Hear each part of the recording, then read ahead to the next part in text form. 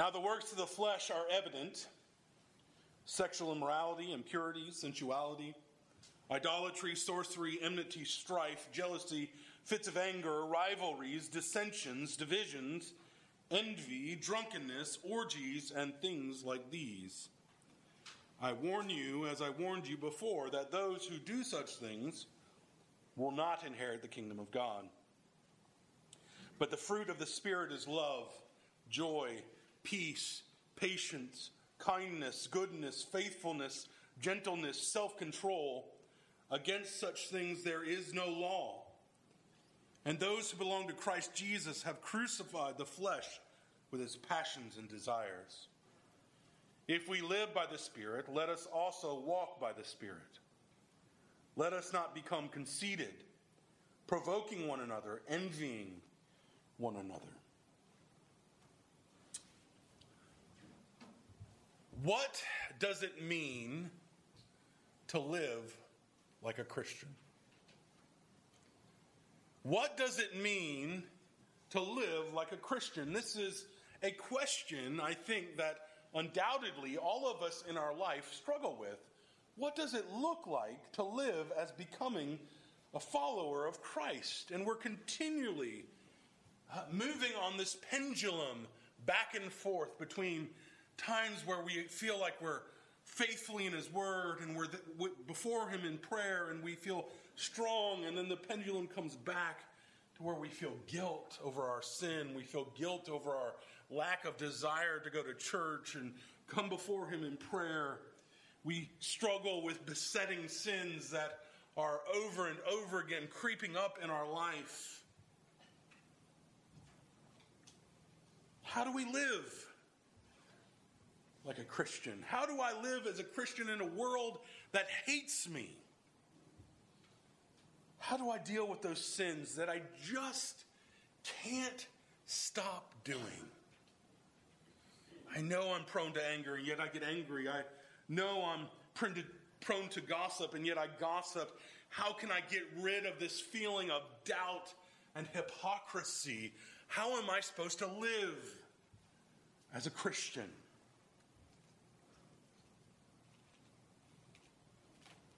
We know that the Christian life is to look a certain way. We are to be living a certain way as Christians. And Paul is going to give us two differing lists. One list being all the ways and things you shouldn't do. And the other list being this is what you should be doing. One is a fruitless existence of the flesh, while the other is a fruitful and productive life of the Holy Spirit.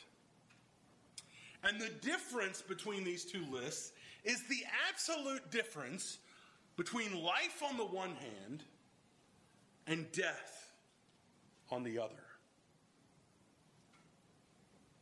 The passions of our sinful desires, of our flesh, are at war with living in the Spirit.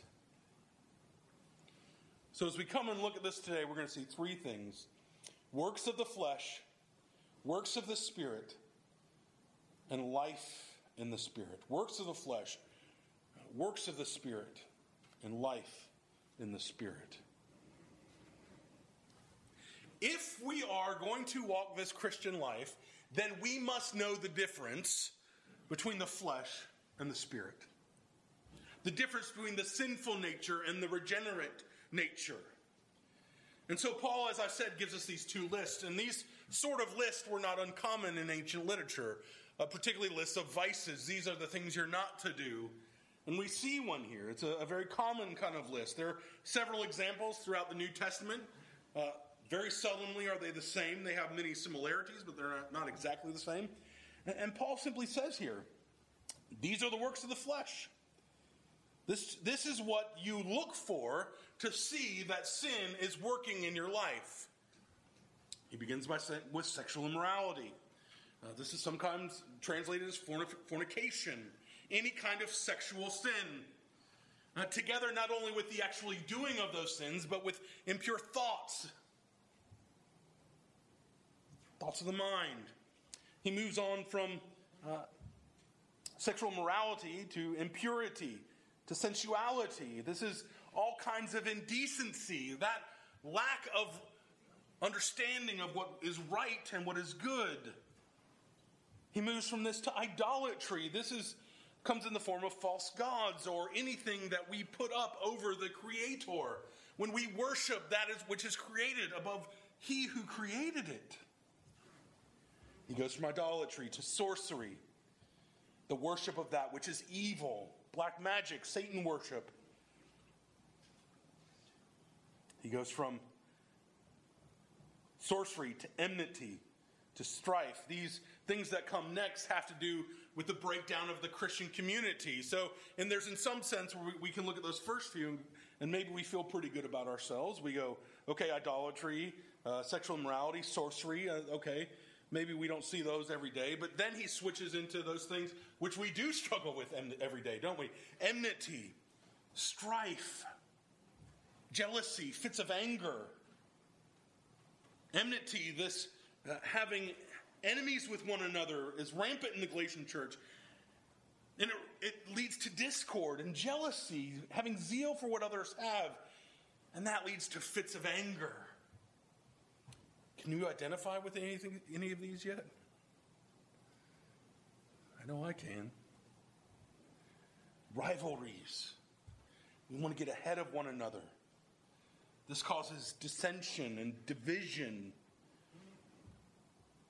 The word for division here is the Greek word which we get the word heresy from. Separation that comes through true and false doctrine. And when rivalries are present, we see envy is present. We want what someone else has. And then he moves into a little different direction. So we've talked about some of the more outlandish sins to the more sins that we deal with. And then he goes into drunkenness, orgies, and things like these. It's about drinking in excess. It's about these pagan wild parties that were going on. And he adds a few more in verse 26 to let us not become conceited, provoking one another, envying one another. It's about spiritual pride, that pride that destroys fellowship. And as we look at this list, it's quite exhaustive, isn't it? It covers this whole range of gamut from sexual sins to social sins, to sins of the body and sins of the soul. The Puritan William Perkins said this list of vices is a mirror to reveal the corruption of our own hearts. Because here's the reality. Is there anyone in this room who can raise their hand and say, I am not guilty of one of these? And if you raise your hand, you're guilty of pride and lying and sinfulness and some other things. So don't raise your hand. No one in this room can raise their hand and say, we are not guilty of one of these. We are all guilty. As we examine our hearts, we see that these are the things we struggle in. And Paul says, hey, look, I warn you, as I warned you before, that if you do such things, you will not inherit the kingdom of God. This is the final kingdom, this eternal kingdom, the kingdom that he is bringing. Paul has been going on and saying, good works cannot get you into heaven. But guess what? Bad works, evil works can get you into hell. There's a reality here that we have to examine our lives. Okay, now we have to ask this question. Does this mean anyone guilty of these things is going to hell? No. No, it doesn't mean that if you are guilty of these things, even in your life in Christ, that you are going to hell. We must remember that the Spirit-filled Christian struggles with sin. What Paul is talking about here, what the verbiage of the Greek is talking about, is habitual, indwelling, living in these sins, not occasional lapses. He is talking about those people who live lives that are dominated by sin, who have committed their heart and soul to impurity, who live in it, who relish in it. This is who he's talking about. And the reality is this: why would someone who loves breaking God's law want to be in a place where God's law will be always kept? But even still, you may be sitting there thinking, well, at what point have I sinned too much? At what point have I done it one too many times? And that's not what Paul's getting at here. We struggle, but even in our struggle, we should heed his warning, because it is a warning here for us. Examine your hearts. Examine your hearts. Know where you are before God, but do not despair. The reality of your conflict is important. I have this conversation with my wife ad nauseum over and over and over again as we talk about this kind of thing. And one of the things I always tell her is the fact that you care about them shows something about your heart. Because the person that Paul's talking about here, if you come and say, you know, you're living in sin, they go, so what? I don't care what you're saying. I don't care what you have to say to me. I reject your notion of right and wrong and sin. I reject your notion of a God. But for those of us who are in Christ who have besetting sins, and we're like, I'm mourning over my sin. I am worried that I'm not living right before God. That sort of attitude and posture, you cannot come with that without God working in your heart first. So hear his warning here, but understand that the conflict in your heart shows God's Spirit at work. He will enable you as you grow in faith to live a life more pleasing to God. Brothers and sisters, we struggle in these sins. We do. Each of us struggles in these sins. None of us are exempt as we struggle, but we must be transforming our lives, moving away from the sins of this world and moving to something different. So if these sins here, if this list, not being exhaustive, but meant to be covering a broad base, is how we are not to live, then how should we live as those who would inherit the kingdom of God? And this is where we come to a passage in Galatians that you would probably be much familiar with, right? We call this the fruits of the Spirit. We see this, Pat found this lovely bulletin cover with the tree and all the fruits on them, right? This is something that we're very familiar with in the Christian life. But the fruit of the Spirit is love, joy, peace, patience, kindness, goodness, faithfulness, gentleness, self-control. Against such thing there is no law. The flesh, in doing what it does naturally, produces evil. But the Spirit, by contrast, when it does what it does naturally, produces good fruit. Many of this in this list are the opposite of what we've just seen. And the first and foremost of these is love, this Greek word, agape. This is a selfless, sacrificial affection that enables us to love one another. We are to love one another in a sacrificial way. We are not to love one another in a way that we can gain something from somebody else. And from this love we see comes joy. And this is not joy as we tend to think of it. We tend to think of joy as happiness, right? Oh, I'm such filled with joy and happiness. But this is not exactly what joy actually is. It's much more than happiness. It's contentment. It does not depend on my circumstances. And so I can have joy in my Savior even through suffering.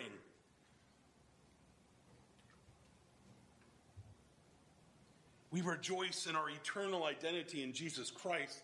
And as we rejoice in that identity, we have peace. This is a sense of wholeness and well-being. This tranquility that may be enjoyed both with God and with others. And peace produces patience, long-suffering through hardship. The ability to endure through adversity And from that patience comes kindness. And this is more than just random acts of consideration. It's not just doing some act of kindness. It's a constant readiness to help. It's the extension of God's grace to a people around us through practical actions of caring. We are to be practically caring for one another in all seasons. From this comes goodness. This is a term for virtue even among the pagans. It's complete moral excellence. Faithfulness, trustworthiness comes from trusting in the God of the Bible, which produces gentleness. And inward grace, sometimes called meekness. It's like power under control. And that leads to self-control. We have temperance or moderation of action. We are to be able to control self, not be prone to fits of anger. And again, this is not meant to be an exhaustive list. It's meant to be part of the whole. Do you want to live as Christ? Then live after these things. It's about a lifestyle. It's about rooting our lives in the one Spirit of God. It's about patterning our lives after Him.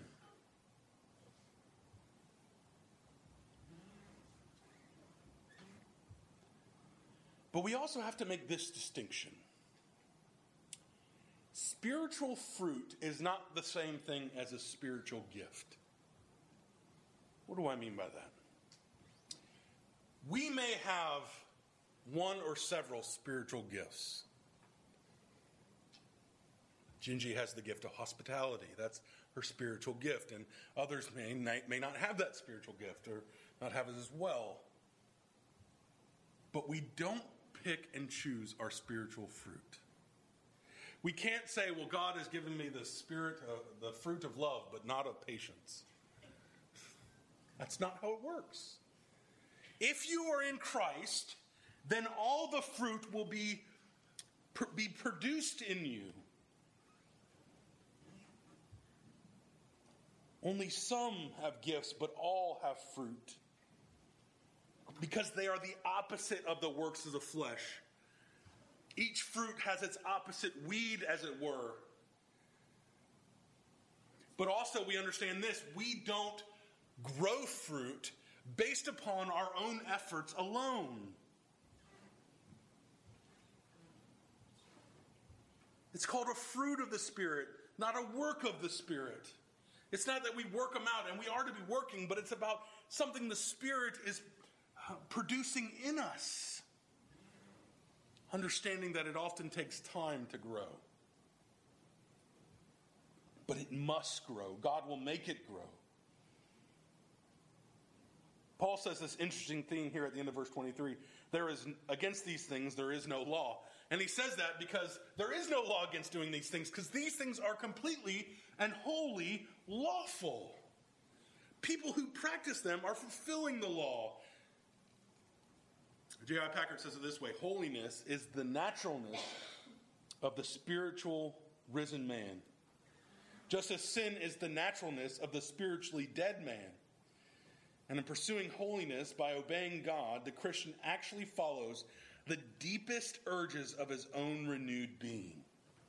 When we follow after these things, we're only following after what God has made us in Christ. Brothers and sisters, we have to have these fruits of the Spirit.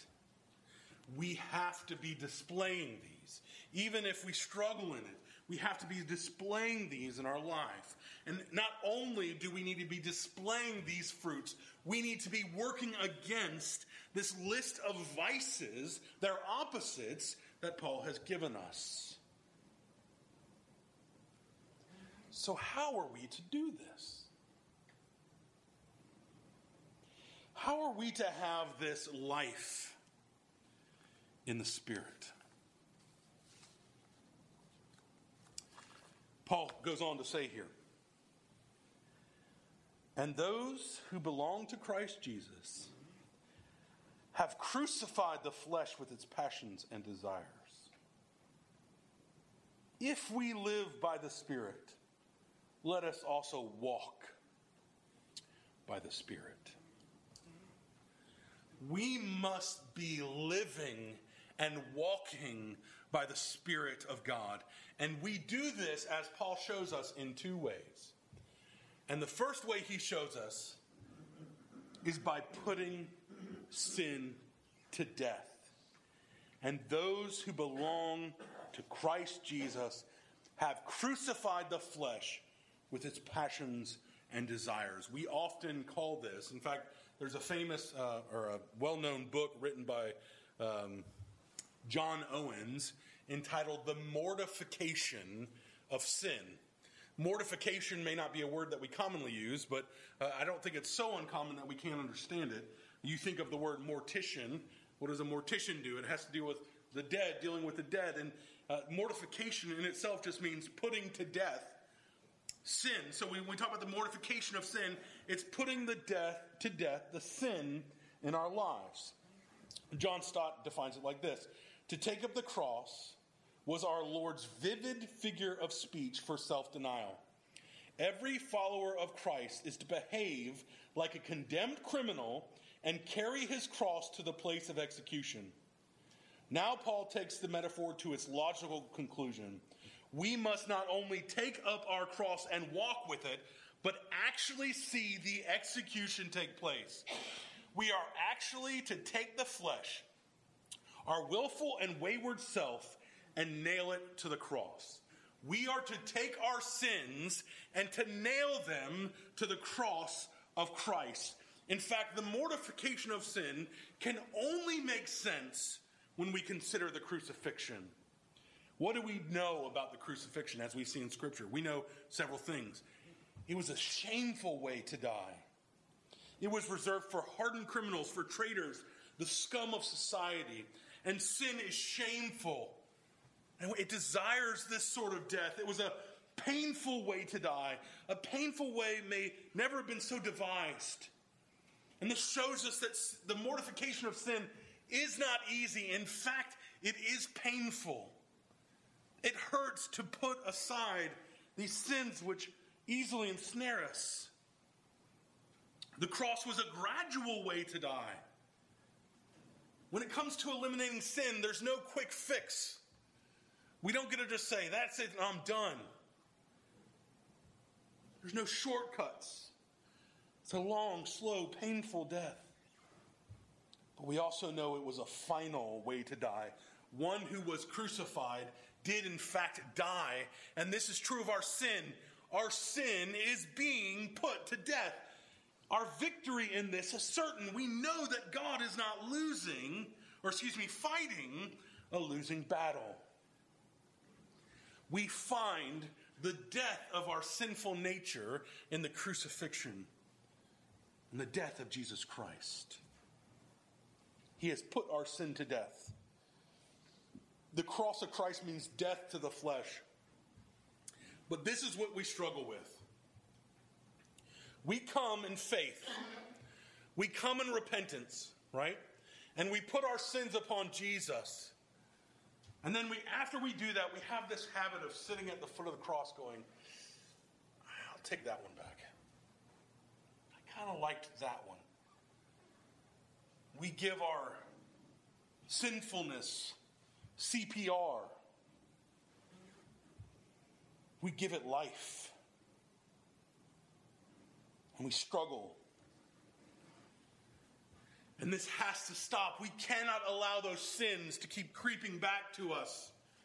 We have to kill them, put them to death. We must not give them life support. Do not hook them up and keep them allowing to live. Put our sins to death. And so that's one side. How do we have life in the Spirit? We put our sins to death. And the other side then is to walk by that Spirit, to live by that Spirit. This is often called vivification. It means living in Him. John Calvin says the death of the flesh is the life of the Spirit. We are to live in Him. Those who belong to Jesus live by His Spirit. This word here, let us walk. Actually, the word here, the Greek word it's about marching, keeping in step. You ever watched, or maybe some of you have done yourself, marched in a military column? It is very important when you're marching in a military column to keep in step. In fact, it's painfully obvious when you're not keeping in step. My high school that I went to, literally, the back of the high school, there was a fence, and then there was Keesler Air Force Base. And right out in front where we were all these barracks. And they would get up every morning when I was getting to school. You'd see these columns. And a lot of times they weren't only marching, they were running. Not just running haphazardly. They were running in step, in lines, in the correct step. What would happen if you're trying to run in step and you're out of step? The whole column suffers, right? It's disaster. We are to walk by the Spirit, allowing the Holy Spirit to be our drill sergeant. He's the one who keeps us in time. He keeps us in line. We're to run in step with His commands. And there can be no pushing and shoving in the ranks. As Paul concludes here, say, let no one be conceited or provoking one another, envying one another. There can't be pushing or shoving. We must maintain unity by helping those around us, by promoting them by being in step. So how then do we grow in the Spirit? How do we keep in step with the Spirit? And we talk about in the church, we avail ourselves, we encourage ourselves to be among His means of grace. His means of grace being the reading and preaching of God's Word, the sacraments of baptism and communion, the life of prayer. Do you want to keep in time with the Spirit? Then be in the Spirit. Be in His Word. Be before Him in prayer. This is how we are to grow spiritual fruit. As we keep in step with Him, the more fruitful we become.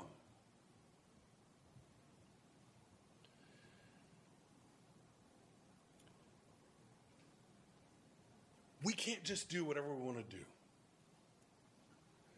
We can't just live however we want to live. We have to live in line with how He would have us live. We've seen these lists of vices. We see a warning here. We can no longer follow after these things. We must live differently.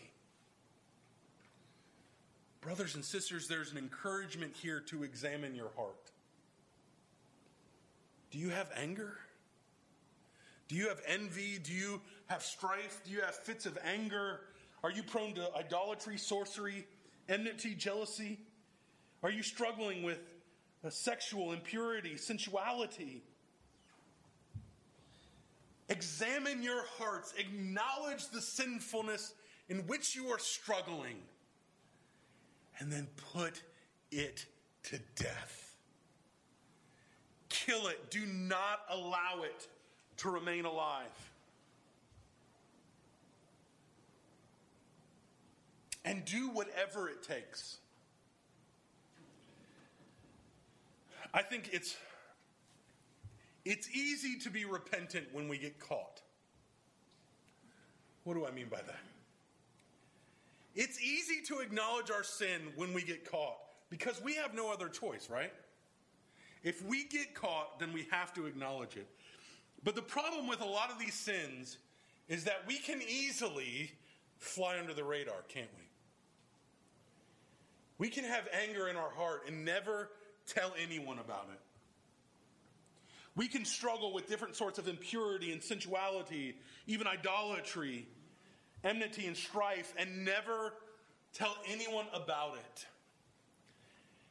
We need to do whatever it takes.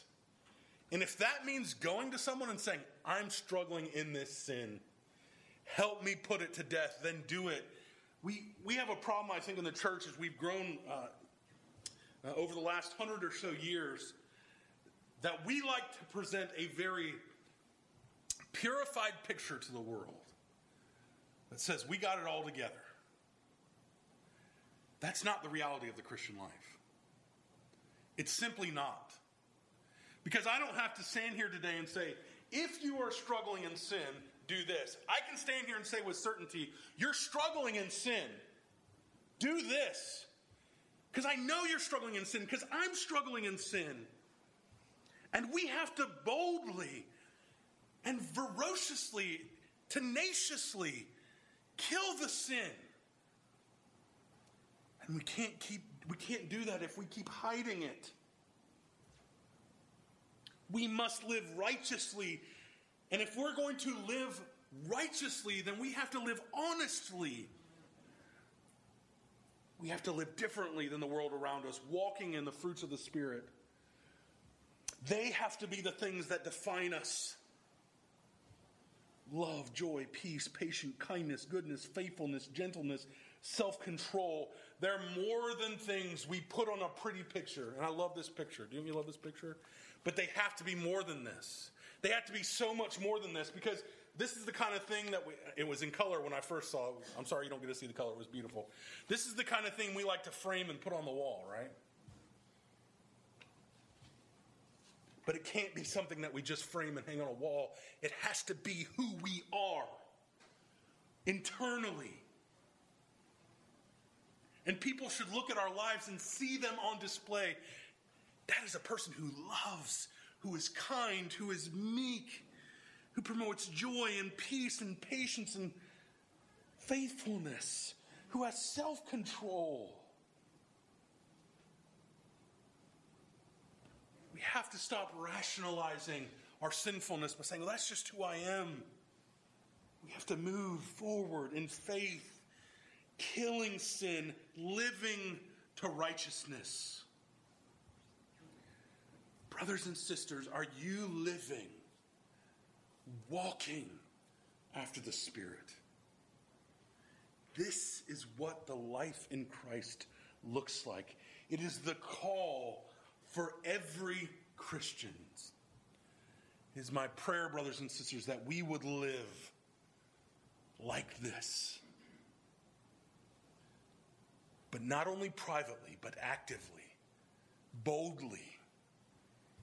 And that we would be helping one another mortify the flesh, killing the flesh. Let's pray. Heavenly Father, we do come and we're so thankful for your word. And we do ask that you would enable us by the working of your Spirit to put on these things, to display the fruits of the Spirit, not just in word, but in action and in truthfulness. Help us to put sin to death and live to Christ, we ask in Jesus' holy name.